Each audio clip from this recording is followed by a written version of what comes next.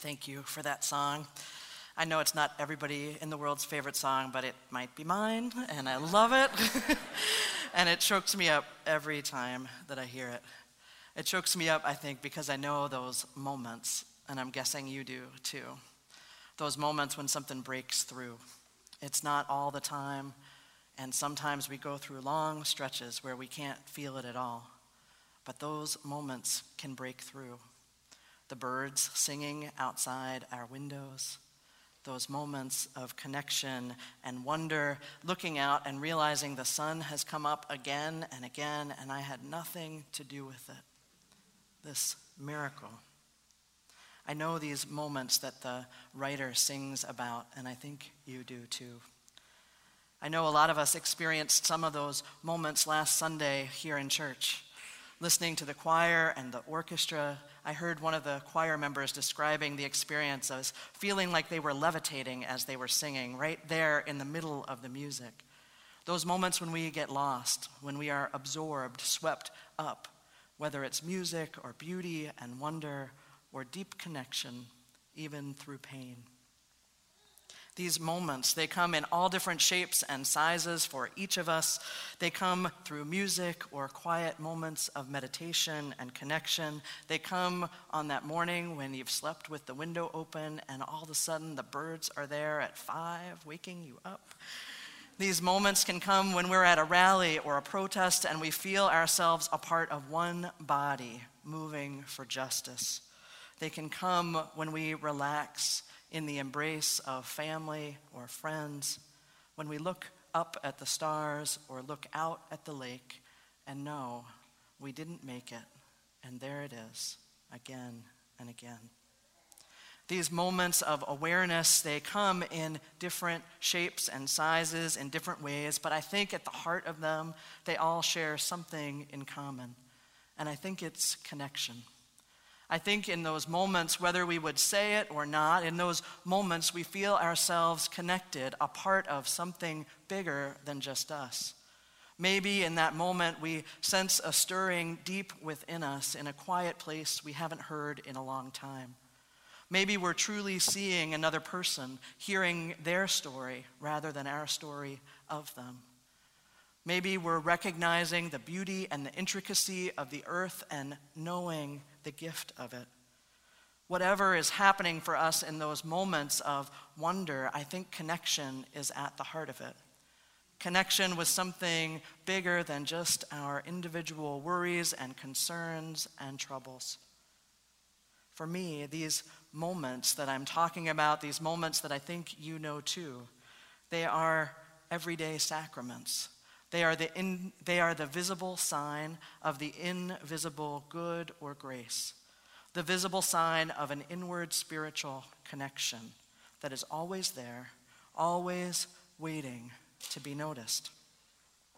This visible sign of an invisible good or grace, this visible sign of an inward spiritual connection, that's the definition of the term sacrament, the worship theme that we are living in this month.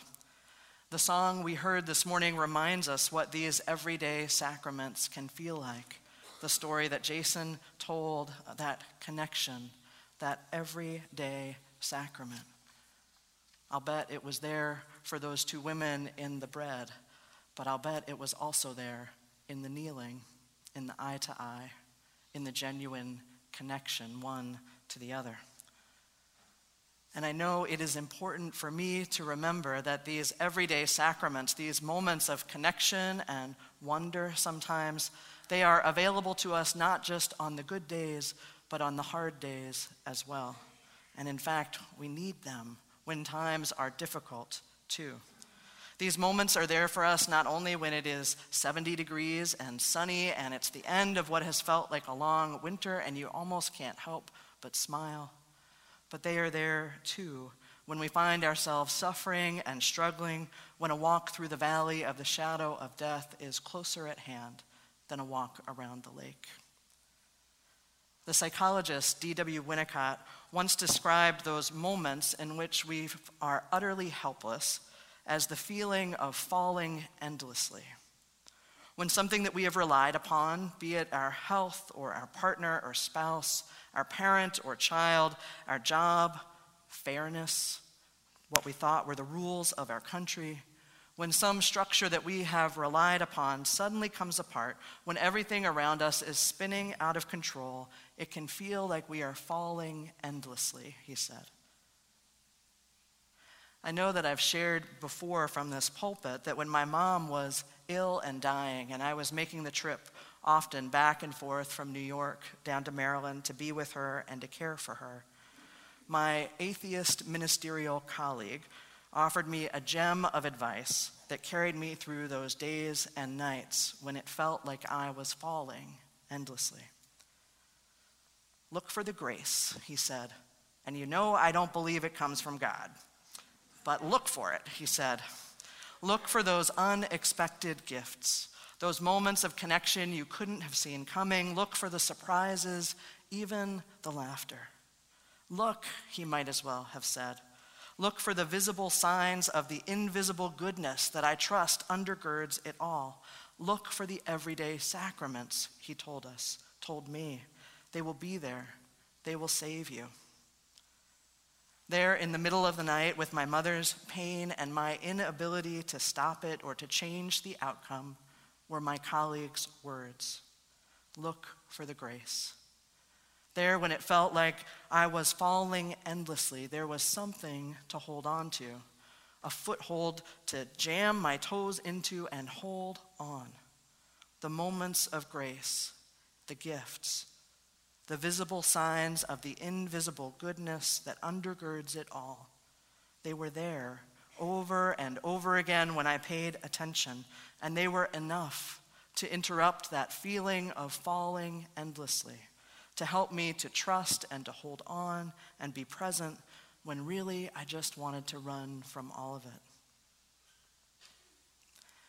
It works not just in moments of illness and strain, but I can't help but think about our poet that we heard from this morning, Gwendolyn Brooks, the first African-American woman poet ever to win the Pulitzer Prize all the way back in 1950.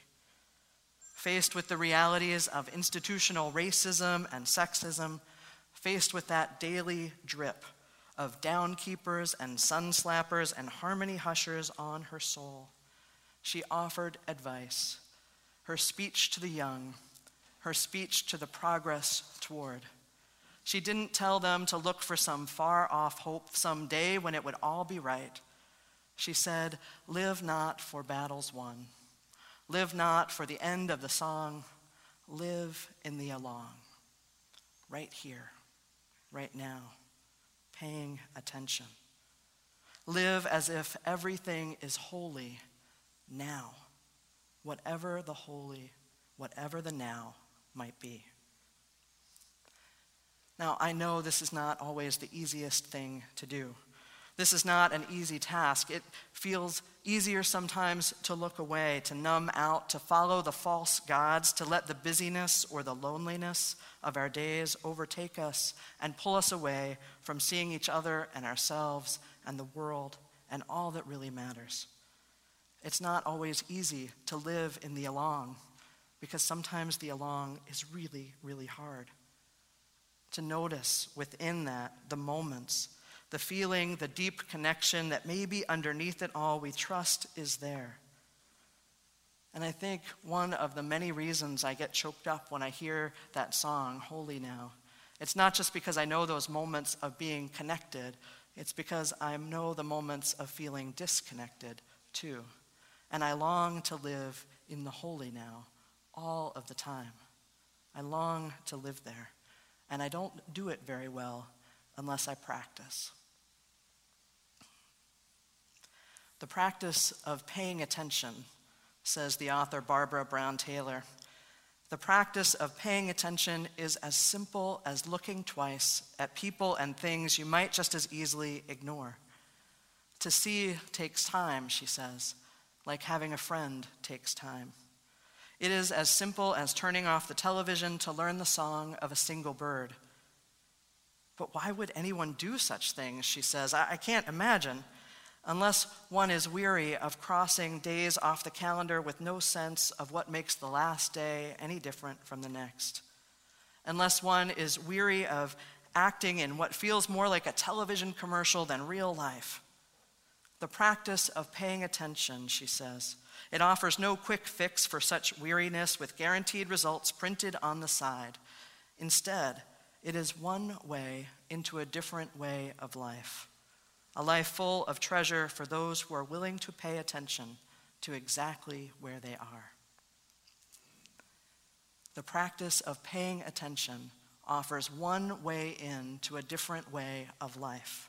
A life full of moments of beauty and wonder, a life where we live not just for the battles won or the end of the song, but a life where we live in the along. The practice of paying attention offers us one way in to a different way of living. A life that is full of awareness of the intricate and intimate interrelationship of all things. A life that is full of connection at the roots of it. Now, making our way into this practice of paying attention, at least for me, it requires a great deal of discipline. It requires not just wandering off or checking my phone or, getting distracted. It requires discipline. And I know that discipline is not a popular word for many of us, and with good reason. But when I think of discipline, I think about it in the way that the Dalai Lama uses the word. He says, discipline is simply the protection of our own interests. Discipline is simply the protection of our own interests. I imagine what it would be like to live in a way that protects the interests of our spirit, of our soul, of our inner voice, of our wholeness and connection. How might we protect those interests? I have no doubt in my mind that it is in our own interest and in the interests of our neighbors and our planet for us to pay attention, to look twice at each other, to really hear one another's stories, to care for this earth, to learn the names of the birds. But doing that, paying attention in this fast-paced, distracting, pulling away world, it requires practice and discipline. And for me, it requires starting again and again and again. The heart of spiritual practice is the willingness to start over, to start and fail and start and start and start again. It's less about perfection than it is about repetition, really, and willingness. And I want this because the practice of paying attention, it offers us one way in to a different way of living, a way of living that I long for, and I think many of you do too. So let me tell you a little bit about how I'm doing this. A couple of weeks ago, I was incredibly lucky to get to attend a writing workshop with the poet Naomi Shihab Nye. She was in town to do a reading, and the next morning there was a couple of hours where she spoke with a lucky handful of us and offered some prompts and some reflections. It was an absolutely transformative morning to get to spend that time with her. Now, you might remember her as the poet who wrote the story Justin shared a few weeks ago about the Albuquerque airport. She's got this incredible ability to hone in and remember the details that are then universal. So in this writing workshop, she offered us some reflections on the practice of writing, and she gave us some really hands-on suggestions too. One of the exercises she asked us to try came from her fellow poet, William Stafford. She asked us to take some time every morning, just 5 or 10 minutes, she said, to write. Let writing be the first conversation of the day. Before email, before a conversation with a grumpy housemate, before anything, the newspaper. Let writing be the first conversation of the day. And in particular, she said, write down the date, write down exactly where you are, and look back over the past 24 hours and write down the details of what you remember. What happened? What did you experience? What did you notice?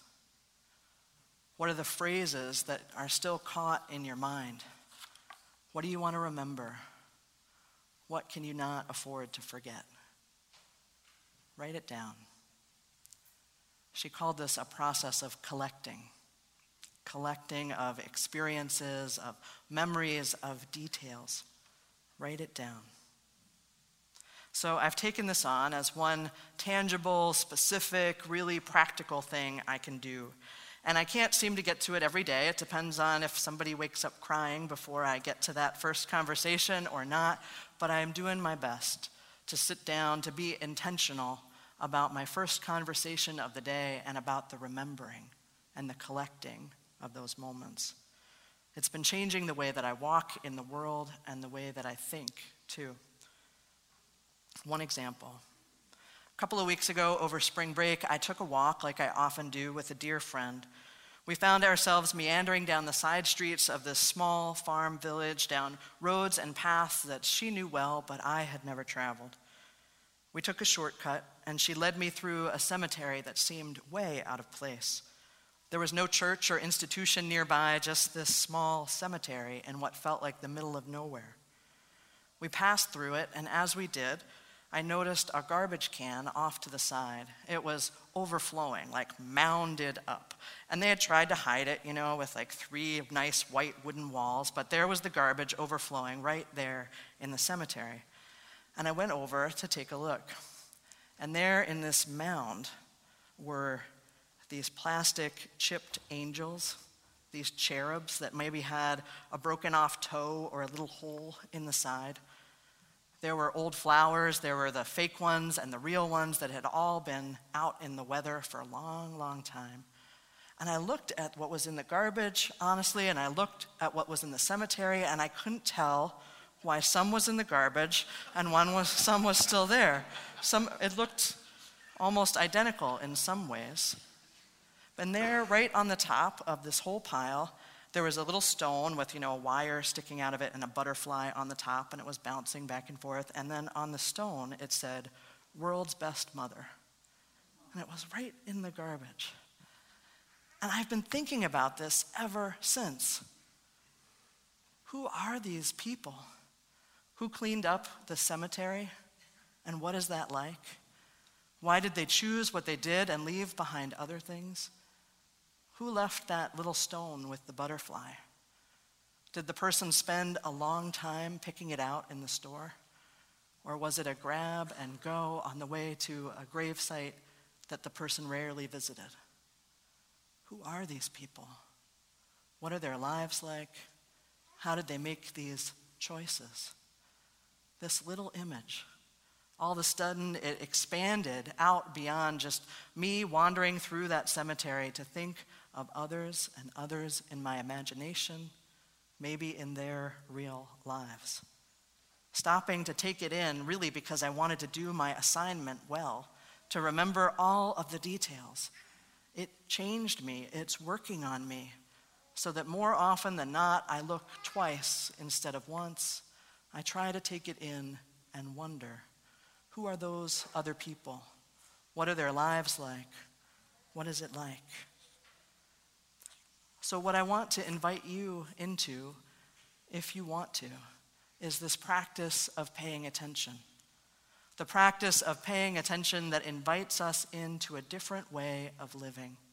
A way of living that helps us to see those visible signs of invisible spiritual connection. How might you do that? You can pick up the practice that I've tried. I'm sure you have others. How might you engage in this practice of paying attention? And how will it hold you when you feel like you are falling endlessly? And how will it make your soul sing in those days that are brighter? This practice of paying attention. Try it, if you wish, in any way that works for you.